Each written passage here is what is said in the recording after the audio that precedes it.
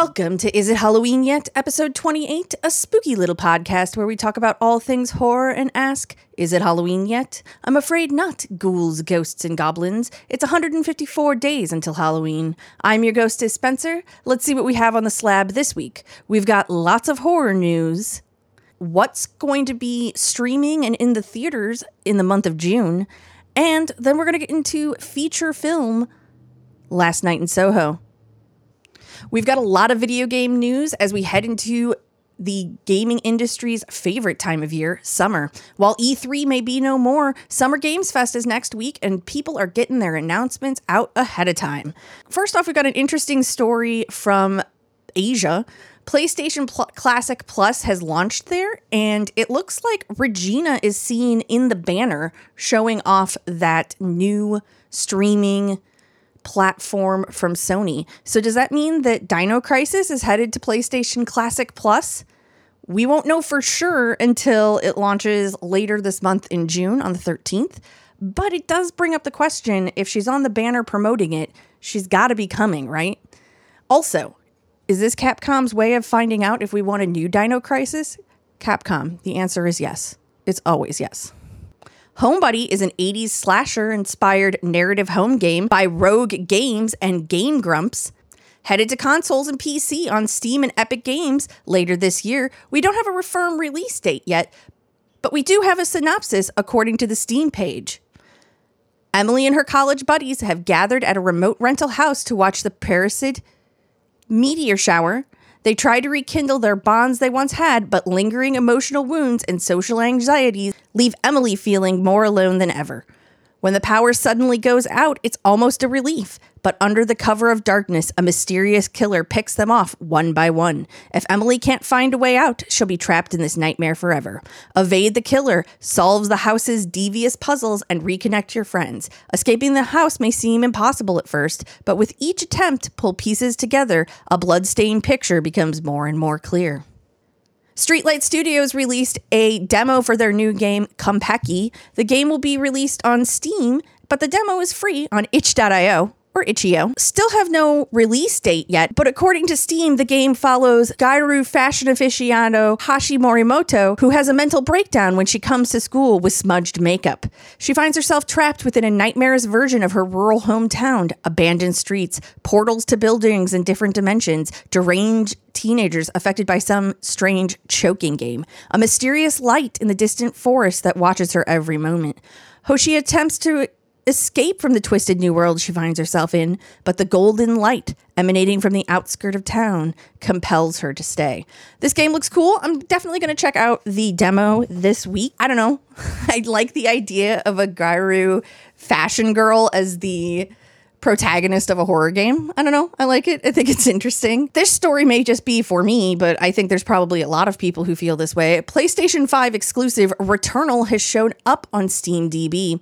The game had tags that referred to the Tower of Sisyphus, Atrops, the planet where the game takes place.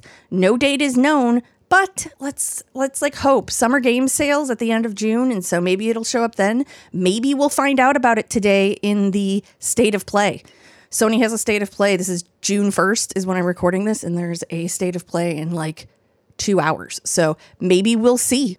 In a little bit of a bummer news, but like this happens and we should just accept it. This is how game development works. Multiplayer for The Quarry has been delayed until July 8th.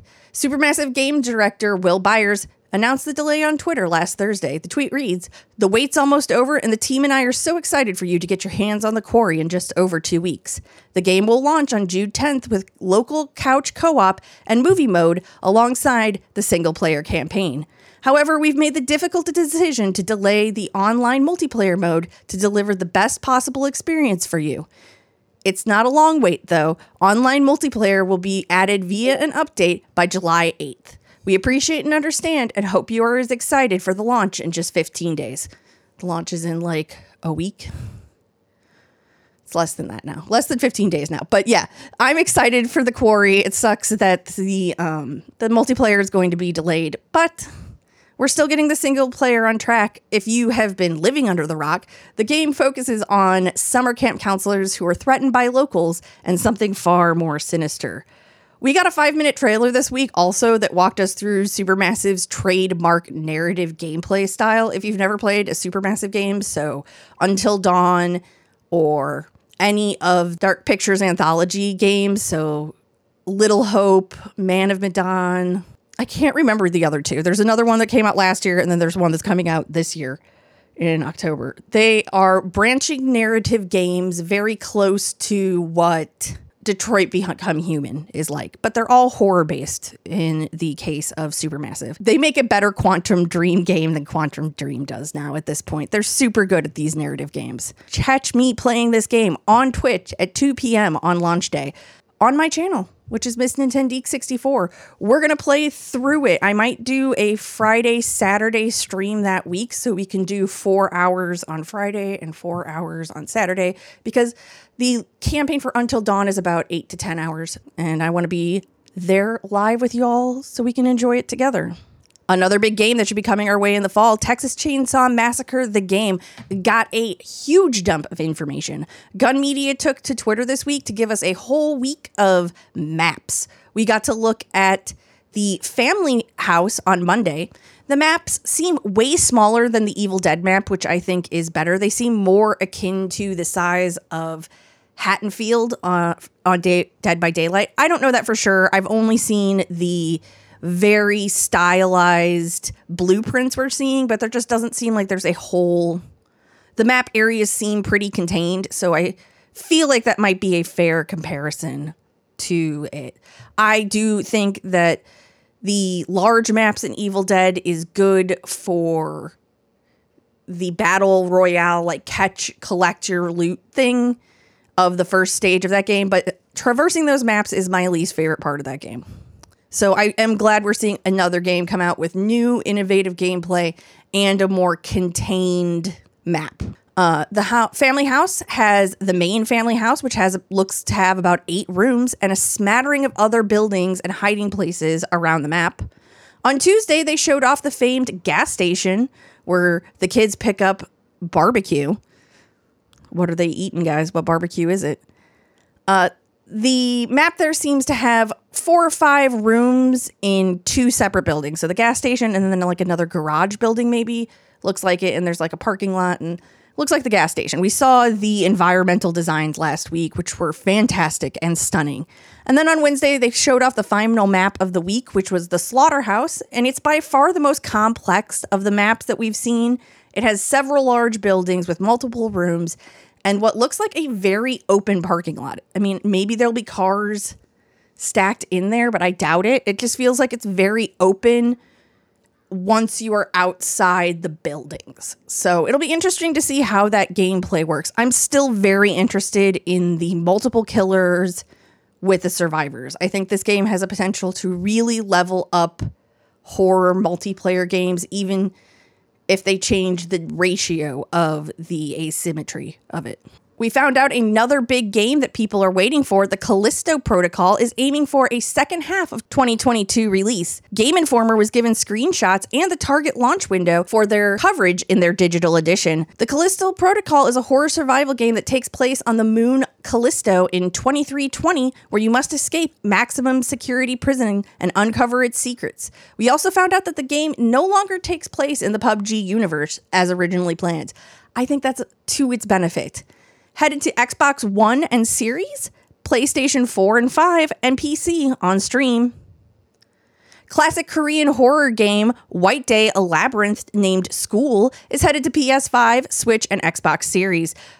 Prepare yourself for one of the most chilling games ever created. On the eve of the gift-giving holiday White Day, new Yeondu High School student Hee-min Lee slips into school to hide a box of candy for the girl of his dreams. But when the school shutters slam shut, he finds himself trapped in the building overnight, hunted by a killer janitor, and haunted by the troubles of the dead.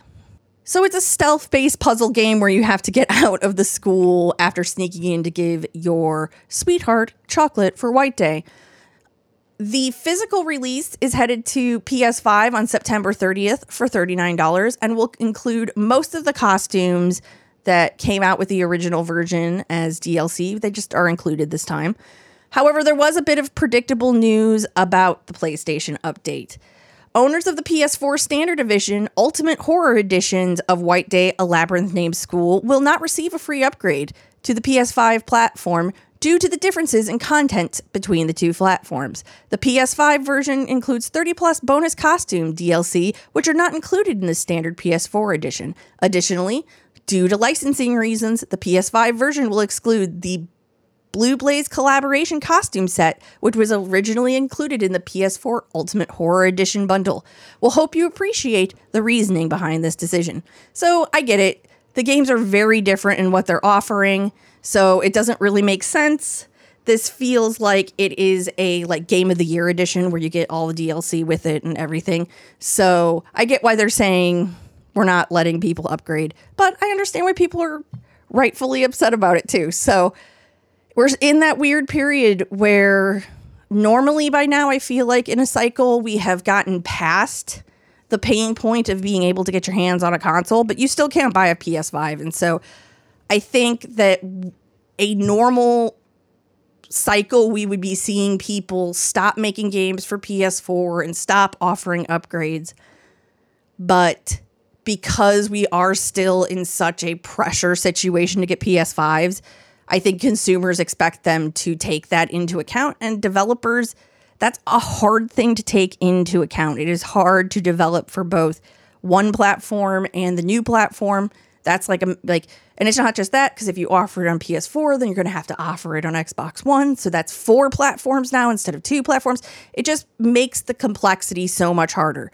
But I do understand, if you can't get your hands on a PS5, you still want to be able to buy PS4 games and upgrade them when you finally can get your hands on a PS5. So I understand the frustration from consumers as well. Hopefully we can get through the chip crisis for PS5 and get some more of those consoles out on the market. In our last little bit of video game news, Phasmophobia is getting an update. Kinetic Games gave us a developer preview on Friday on Steam. There'll be 2 new ghost types, a new voice recognition system. There's going to be a bunch of UI changes so you can get from making a private lobby to a public lobby much quicker. The custom difficulty system is underway, and to go along with it, there is a new reporting system as well as a tiered ban system for if you're griefing people, thanks to the custom difficulty. So I think it's really good that we're seeing those two come together hand in hand. They also gave us a peek at the reworked Sunny Meadows map, and it looks terrifying. There's pools of blood, all kinds of discarded medical objects everywhere. They also have given us no launch date, but I feel like if they're talking about it, it's got to be coming fairly soon, over the summer, maybe into the early fall at the latest. We've only got 2 news stories this week for TV, and both of them come from Netflix. Sometimes movies and TV news comes from the weirdest places, and this next story is one of those. Someone was rolling around the licensing expo in Las Vegas and found that the Jenny Ortega-led Addams Family spinoff, Wednesday, was going to be headed to our screens via Netflix this fall. We didn't know that the launch window for this was this fall. Everybody had assumed it, but now we have it confirmed. It also was confirmed today. I saw on Twitter before I hopped on to record that we're starting to get to the rollout marketing campaign, and that Wednesday is going to be a part of Netflix Geeked Week. So that's exciting. We'll have more information on Wednesday by next week's episode, probably. And the other one is we finally got a teaser trailer for Stranger Things Part 4, Volume 2. The trailer previews the final 2 episodes of the season. Yes, you heard me right. Volume 2 is only 2 episodes long, but they are super-sized episodes. The season finale clocks in at over 2 hours. Not going to get into the specifics of the trailer because, there are people still savoring their way through Volume 1. We're going to get that on July 1st, so not a whole long time to wait between this and the next bit of Stranger Things. How have you been enjoying Stranger Things Season 4? It feels like a horror movie Easter egg delight. I know that there's a lot of people who are very shocked that it is so horror movie, and I don't know, Stranger Things has always been horror, and the second those kids became teenagers, they became the exact age for slasher fodder. This series is catching up and using the horror elements that have been age appropriate to their characters, and now they're teenagers. So they're like smack dab in the middle of a horror slasher nightmare. Let's get into movie news. Movie news is going strong as Cannes wrapped up last week, and everyone shifts their attention to the Tribeca Film Festival. Bong Joon-ho's new film, Mickey 7, is starting to take shape. We talked about this film a few months back when contracts were still being negotiated, but it looks like it's pretty much shaken out the way we thought it was going to. The film is an adaptation of Edward Ashton's novel of the same name, and production is starting this summer. And we can announce officially that it is starring Robert Pattinson as Mickey 7, the expendable clone who refuses to let his replacement clone take his place. The film will also star Toni Collette, Mark Ruffalo, and Naomi Eckel. We got an image and a trailer for the new Idris Elba project, Beast. In the film, Elba plays a widower who's trying to reconnect with his daughters on a trip to a game reserve in South Africa.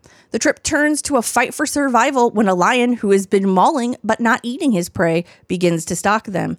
I had seen a lot of stuff going about it. I had read all the news that it was going into production and who was being cast, and had seen it. It has been in the ether of the horror community. This trailer really piqued my interest. I thought I had my fill. Like, I have never been one who's like super into animal survival movies where we pit this like wild animal. I mean, minus Kong, but where we pit this like wild animal versus us. So like Anaconda, that's fine. Like, I get why people like it. The camp, it's great. It's just never been my bag of tea, but this trailer actually piqued my interest. I don't know what it is about it. It just looks really good. So I can't wait to see that when it finally hits theaters this summer. French filmmaker Lucille Hatzehevalovich's new film, Earwig, dropped a new trailer. The film, according to Bloody Disgusting, is about as follows. Somewhere in Europe in the middle 20th century, Albert is employed to look after 10-year-old Mia. His most important task is to see her ice dentures, which must be changed several times a day. Every week, the phone rings and the master questions Albert about the girl's well-being. Every week, he gives the same answers. Until, one day, the master tells him he must prepare the girl to leave. The trailer has such a haunting atmosphere. It really does a great job of showing dread and the misty, soaked European setting. It feels very unsettling. I don't know exactly, can't quite put my finger about it, what feels so unsettling in the trailer, but I won't have to wait long. I'm sure it'll be headed to VOD shortly after it heads to theaters on June 10th. Park Hoon-joon's The Witch Part 2, the other one, got a trailer, and it seems to be living up to the action horror of the original Korean film. The film synopsis: a girl, Cynthia, who survives alone in a devastated laboratory called ARK, takes first steps into the world. Kun Lee and Da-gi, two siblings who meet the girl, become her only friends. Characters with different purposes appear one after another and start chasing the girl. It's the beginning of everything as another witch wakes up. The film is headed to VOD on June 15th. Chilean horror film Invoke Yell has wrapped production. According to Bloody Disgusting, the film is set in 1997 in the south of Chile, where a trio of metalhead girls venture into the woods to record the eerie and unsettling sounds of the forest for their black metal band Invoke Yell's demo tape. It's headed into editing, and we should start seeing it in 2023. The concept of a black metal girl band who is using the forest and like that to, I don't know. I just love the concept, all of it. It looks very stylish in the one photo on Bloody Disgusting, so I'm excited. XYZ Films shared a trailer for their latest acquisition, Harissa. Mexican director Michelle Garcia Cervera's feature film debut follows the story of a woman who, overjoyed at being pregnant, turns to desperation as she is cursed by a dark force. Her descent into the occult leads her to a coven of witches who may be her only hope. The film will be headed to the Tribeca Film Festival next week, and XYZ said it will be heading into theaters in sometime soon. It looks very interesting, and I read an interview with the director where she talked about how the film celebrates people who were silent, whose stories were silenced. And everyone has that, like, in their family, I think. Like, everybody has, like, an aunt or an uncle, or maybe it is your mom or dad who has, like, a story that they don't want to talk about, like their secret that they disclose to very few people, or not at all. And sometimes it goes to their grave. And sometimes, like, after they die, they're like, oh yeah, remember that really fucked up thing that happened to, and you're like, what? And she says it's a celebration of those people. So I think that that's like an interesting concept. And also horror movies about pregnancy freak me out as a woman, because being pregnant is the most horrifying thing I can think of. So just the toll it does on your bodies, and the way they describe it in the trailer is also just horrifying. So I will keep you posted on when you and I will be able to get our faces in front of this movie. This next story was by far the film that had friends and you guys tagging me or putting it into Discord or just making sure that this story got in front of me. And yes, it's the Winnie the Pooh horror film movie. Dread Central broke this story and blew it up on social media last week. And people have been asked, how are they getting away with doing a Winnie the Pooh horror movie? Well, Winnie the Pooh, the character from the book, not the Disney characterization, went into the public domain in January. So it is now free game. If you remember a couple years ago when Alice in Wonderland went into the public domain, Alice in Wonderland became a huge plot point in lots of stories, or lots of stories used Alice in Wonderland's plot to do it as an allegory in different modern ways. So get ready for all the Winnie the Pooh references being added into things as we go along. So let's get into what the Winnie the Pooh movie is. According to IMDb for the film, it says the film follows Pooh and Piglet as they go on a rampage after Christopher Robin abandons them. We did get a little color to add to this because director Reese Frakes Waterfield spoke to Variety this week to talk about the film. He said the film follows Pooh and Piglet after Christopher Robin goes to college. Quote, Christopher Robin is pulling away from them and he's not given them food. He's made Pooh and Piglet's life pretty difficult because they've had to fend for themselves so much. They've essentially become feral, the filmmaker continued. They've gone back to their animal roots. They're no longer tame. They're like this vicious bear and pig who wants to go around and try to find prey. That's a delightful way to do it. Is basically what if Toy Stories, but Woody became a murderous villain, which was actually how Toy Story was supposed to go down. So I'm down. Yes, please give me murderous Pooh and Piglet.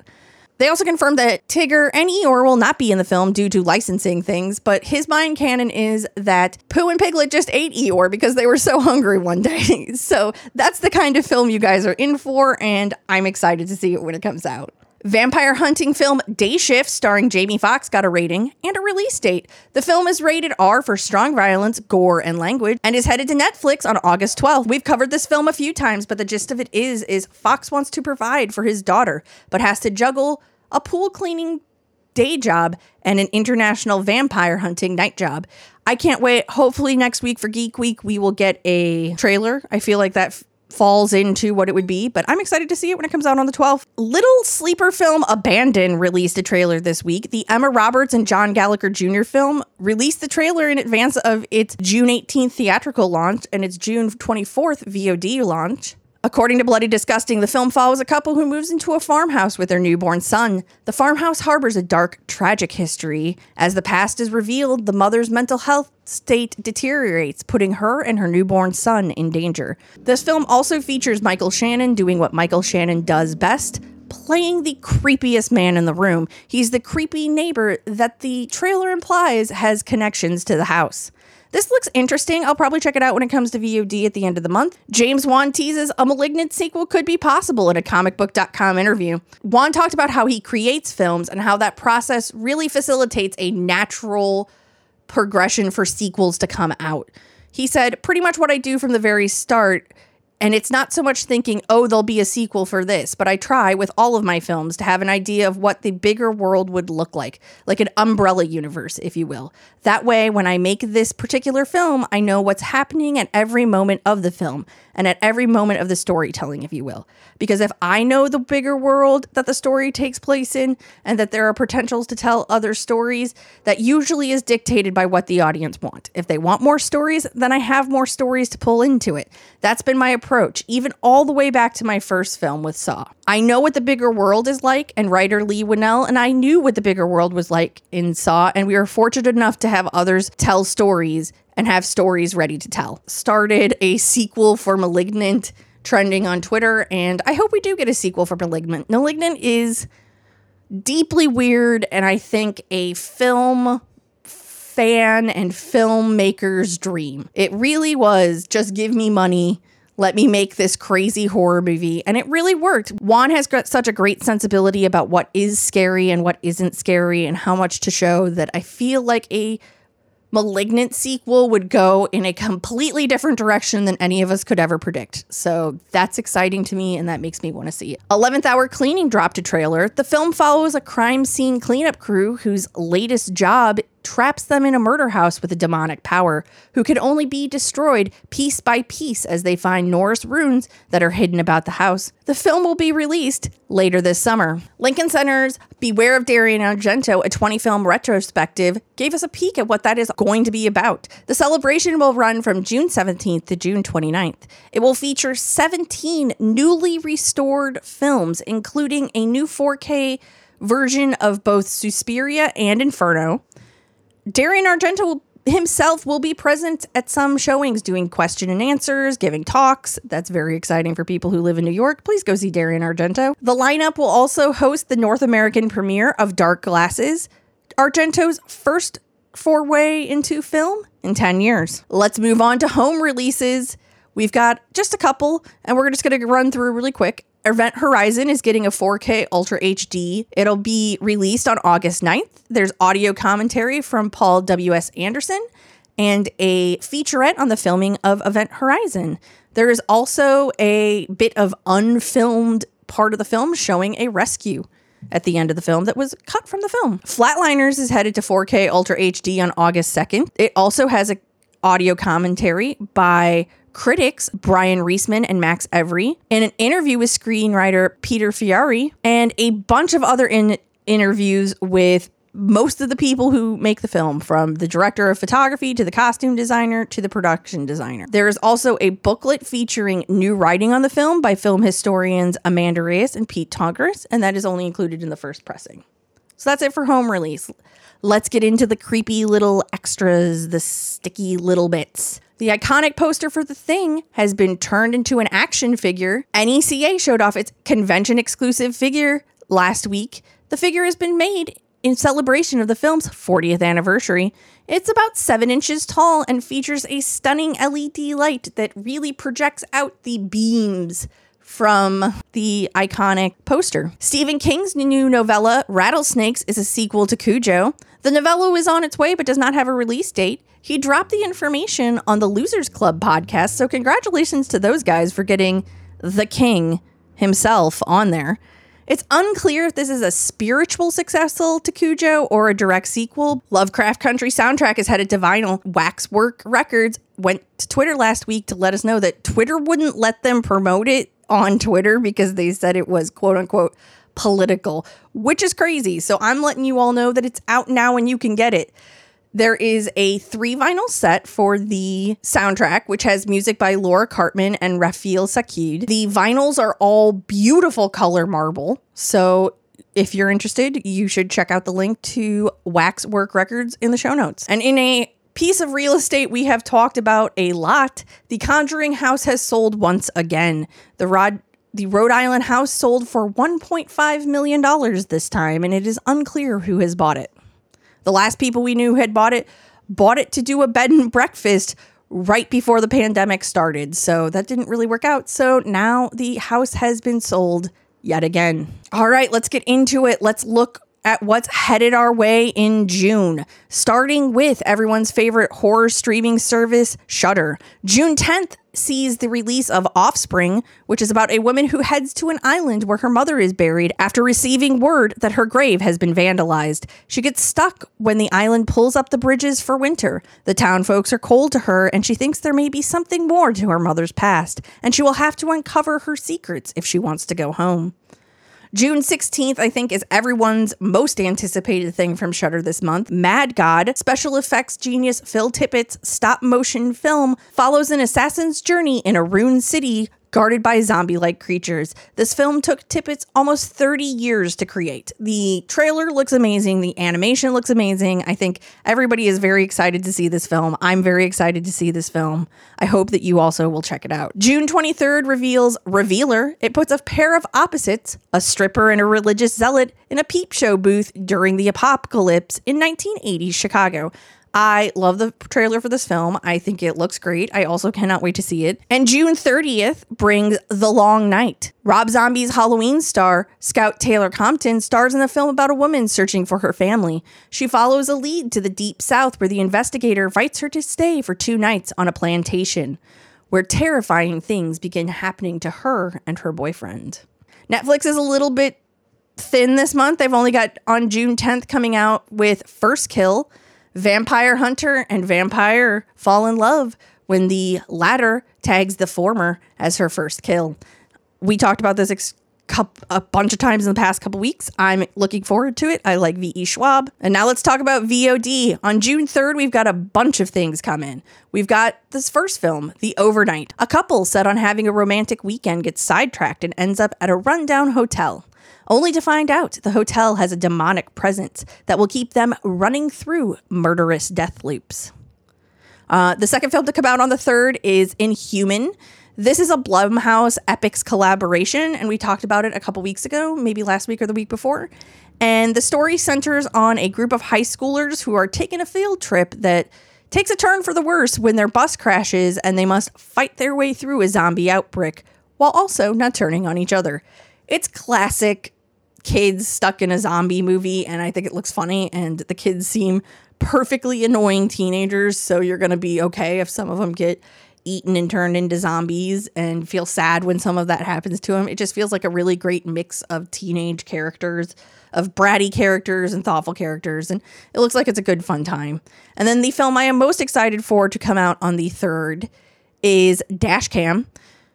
We've also talked about this movie a bunch. It's from the team that gave us lockdown pandemic favorite Host. The film follows a musician who flaunts the lockdown and goes from LA to London, where she takes her ex-bandmate's car and gives a ride to an elderly woman who isn't what she seems. I don't want to know too much about it. I've avoided watching the trailers. I trust the guys who made Host. Host is a great film. I want to go in as blind as possible and be surprised by their genius. June 7th sees the release of Keeping Company, this horror comedy we talked about very much in detail. So the short synopsis is 2 insurance agents get trapped in a basement of a man they're trying to sell to and must find a way out to survive. They realize that the condition they're in and corporate America are very similar. I went on and on about this last week. The trailer I find hilarious. I think it looks funny. I can't wait to watch it. June 5th, we talked about this in the top of the show. It is The Witch Part 2. The other one. So we just talked about the synopsis. So that comes out on the 15th. On the 21st, we've got Cyst. This gross out horror film follows a mad scientist, his patients, and his nurse as they fight for their lives after the doctor's push for a patent on his cyst curing machine unleashes monsters. It is very gross. Gross out is the best way to describe that, so please know that going in, but it looks really gross and fun. I don't know. I kind of want to see it. June 28th, we've got Where the Scary Things Are. This movie follows a group of teens who are working on a create your own urban legend project, and they get consumed and seduced by the likes and going viral, and that ends up having deadly consequences for the group. And also on June 28th, The Passenger. We've talked about this one a lot too, so I'll catch you up super quick on what the film is about.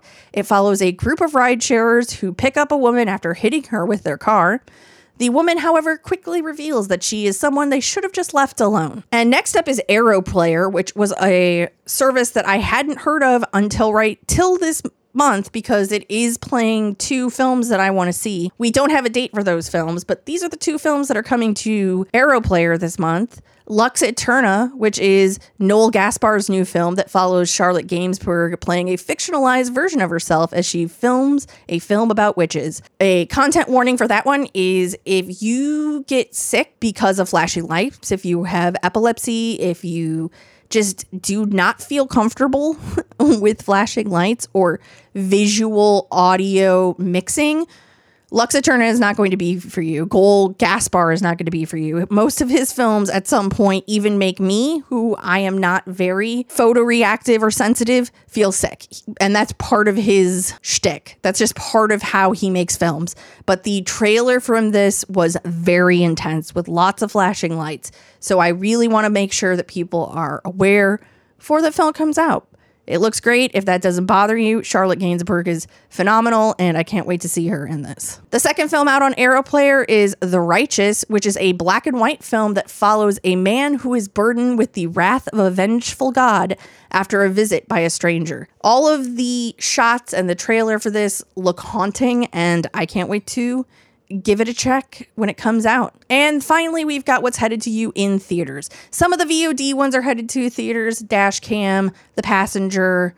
Those are all coming. First theatrical one is also coming out, I think on the 24th on VOD. I'll double check that and make sure I put it in the show notes. It is The Watcher, which is the feature debut of VHS breakout director Chloe Okuno. Her film follows a woman who is moved to town with her boyfriend who notices a stranger watching her. All of this happens while the city is in the grip of a serial killer. This trailer felt like old school stalker thrillers, and just knowing like the little bit of Okuno's work that I do know, I am very excited because I feel like she will just be able to ratchet that tension that we get from those kind of movies to 20. Like, I can't wait to watch it. It's very excited. Also coming out on June 3rd is Crimes of the Future. I've talked so much about Crimes of the Future. I don't know what else I have left to say. I just want to go watch it. It is the new David Cronenberg movie where the tagline for the movie is "Surgery is the new sex." And then finally, our final movie on this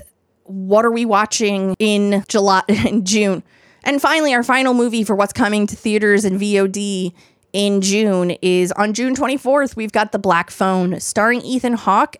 Scott Derrickson's new film follows a mass child murderer and his latest potential victim, who must escape the clutches of the soundproof basement he's being held captive in with the help of a mysterious, disconnected black phone that connects him to the killer's former victims. That movie looks terrifying. The masks are done by Tom Savini. All of that looks literally terrifying. I am so excited to see this film. It is finally the month of it. It has been pushed all over the schedule. I think it was supposed to come out last October, then it was going to come out in February, and then it was pushed again because of Omicron. So I'm finally excited that this film is coming to us and we are going to get to watch it. And that's it for the news this week. We're going to move on to our feature film, which was supposed to be last week's feature film, and then I was going to do it as an episode, but then I was like, no, I really want to add this in as an episode 1. I think it deserves its own episode. I love this movie. It is not getting the love that it deserves, and I can't really put my finger on why people aren't as excited about this movie as I am. Last Night in Soho was directed by Edgar Wright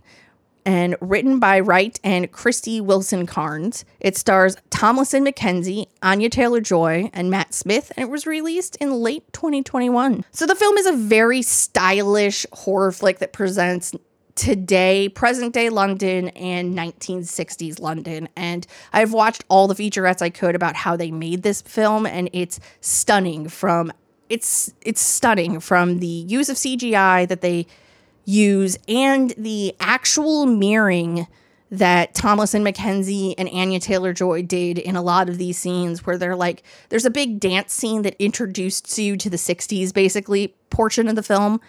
And Thomasin McKenzie and Anya Taylor-Joy, when you see a pulled out shot of them filming it, are basically dancing with each other and Matt Smith and the camera operator. Just the technical level of expertise in filmmaking to pull off a lot of this movie is stunning. That alone would be enough for me to like it, but I also think it is a tale. I just like how simple it is. There are a few twists and turns, so it's not like a straight run to the end of the movie, kind of like go in a straight line story, but I don't know how a story about a girl who could see ghosts would be that. There are a few loose ends that it doesn't tie up very well, like how does she see ghosts? Why does she see ghosts? What triggers her being able to see ghosts? And what was the catastrophic event that her grandmother is so worried about with her and seeing her mom's ghost? They don't really ever get into that. I mean, I guess we do see that she has like a mental breakdown when she's seeing what happens to Sandy, but I don't know. I feel like there could have been a little bit more touched on like the first version of this event, right? the first impetus with the mom, I think is something that could have been done, but then it would have been longer, and it's like 2 hours, and that's kind of like, I also think the limit of what you could do with this movie. I do see a lot of folks throwing around like, is this even a horror movie? And it seems to be the same crowd that throws that criticism at Crimson Peak, which is another female-led horror movie about ghosts. Ghost stories are horror movies. The Conjuring is all about ghosts. Insidious is all about ghosts. And while both of those films have more gore in it that both Crimson Peak and Last Night in Soho leave, it's not a gore fest by any stretch of the imagination. It is still very horrifying.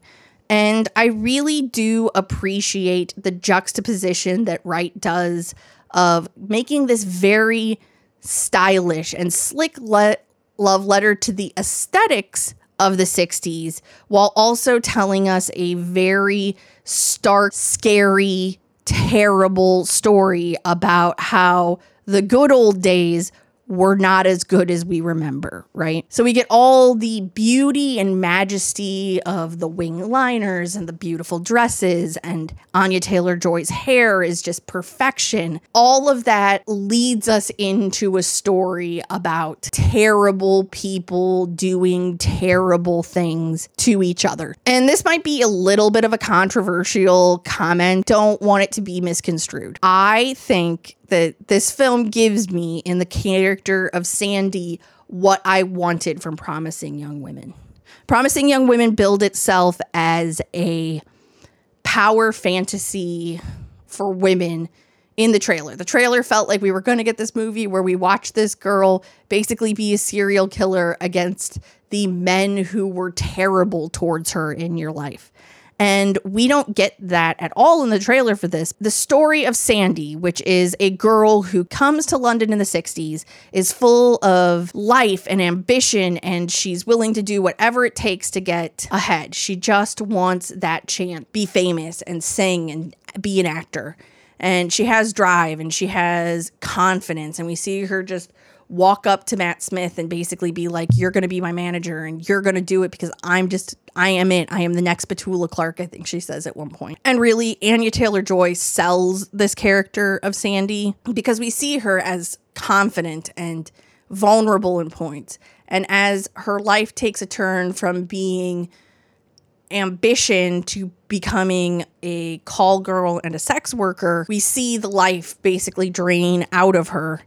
And when the twist is revealed that she has murdered the man who forced her into being a sex worker and a lot of her clients, it's like it's giving me the story I thought Promising Young Women would give me, of a woman who is going about it in the wrong way, but is getting justice for the situation that the world has put her in.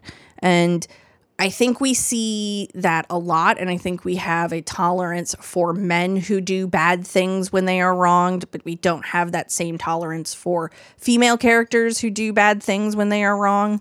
Like, everybody loves the Joker. The Joker is terrible, but people love him because he's a terrible villain. And I think Sandy is a terrible villain who is a great female addition to that pantheon of villains you love, but you know you should. Sandy lives, and it is basically revealed that what is her name in the film? Eloise. It is basically revealed that Eloise is having these visions because her landlady ends up being Sandy. Her landlady's old room where all these murders took place, so her sensitivity towards ghosts it's like a jackpot for that, right? Like, there's just so many ghosts who are trying to like get a hold of her, but she can never see the men's faces. She can only ever see dark, faceless figures, and she can only see things through Sandy's eyes. And so she spends a lot of the movie thinking that Sandy has been brutally murdered, when she has turned out to actually be the murderer. I think there are a lot of great scenes with a lot of side characters. The character of the cop, who then is the old man who takes an interest in Eloise, because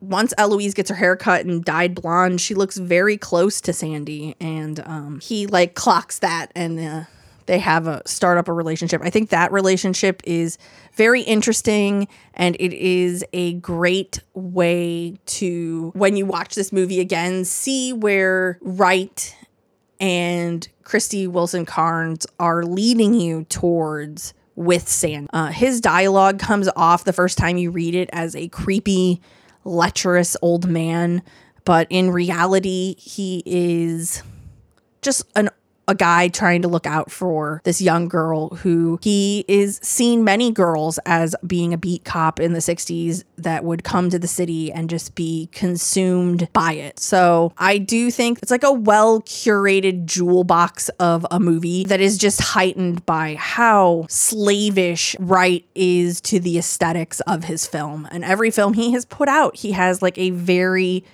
strong visual voice for that film. And Last Night in Soho may be the best one in that angle, because he talks about in an interview how he uses the red light outside of Eloise's bedroom to signal that they're going into the 60s. And then later in the film, as Eloise's mental state deteriorates and she starts to become more and more unhinged by what she's seen, because at one point she has seen Matt Smith's character, what she thinks murder Sandy. What she doesn't know is that Sandy then murders him in that scene in real life. But she is starting to become detached from her reality and unable to differentiate between the two. They're starting to like bleed together. And as that does, he really hones in on bringing bright red neon light into modern London, which for the most part has been a very desaturated color palette compared to the 60s. So I just think the film is stunningly beautiful. The film has two very strong women characters in it who have pulled off some interesting feats of acting with all of the mirroring and the CGI that they would have to do of each other mirroring, and all of that just seems complex, and the technical precision to pull that off from Edgar Wright and his entire filmmaking crew is fantastic. I think another thing that really gets this film to the level that it needs to be is the cinematographer. This is the first time that Edgar Wright has worked with Chung Chung-hoon, who is a South Korean filmmaker. He's done a lot of Western things, but the thing that I am most familiar with him doing, that I remember him doing, is he did a lot of work with Park Chan-wook. So Lady Vengeance, Tainted Love, Old Boy, all those films that you think of when you think of Park Chan-wook, he was the cinematographer. He helped write that language, which is very close. Like, I think I never really thought about how close in style, not in tone, but in style, Park Chan-wook and Edgar Wright make films. They're both very meticulous in how they make films. So the fact that his cinematographer would work so well with Wright's style of writing and of his films and how he tells stories makes sense. I just think this is an exciting film. I think it came out at a time right as COVID was peaking, and then they never did a really good job of marketing that it was on VOD. And the second this hits a streaming service, if you don't feel like spending money on it, please give it a watch. I'm going to give it a 4.5 out of 5. I really, really love this film and the underlying story of, yes, the past had beautiful aspects, right? Like the aesthetics of the 60s are beautiful, but the time was still populated by people who did terrible things to each other. I feel is a powerful story. So that's going to do it for us this week. I'm your Ghostess Spencer. You can catch me all over the internet as Miss Nintendeek64. That's on Twitch, YouTube, Twitter. You can catch the podcast on Twitter and Instagram at A Halloween Club. Also, if you have a moment, write us a review. Give us a star review. That really helps people get their eyes on the podcast and gets new people into the horror news loving family we have here. So that's going to do it. You know what time it is. Sleep or don't.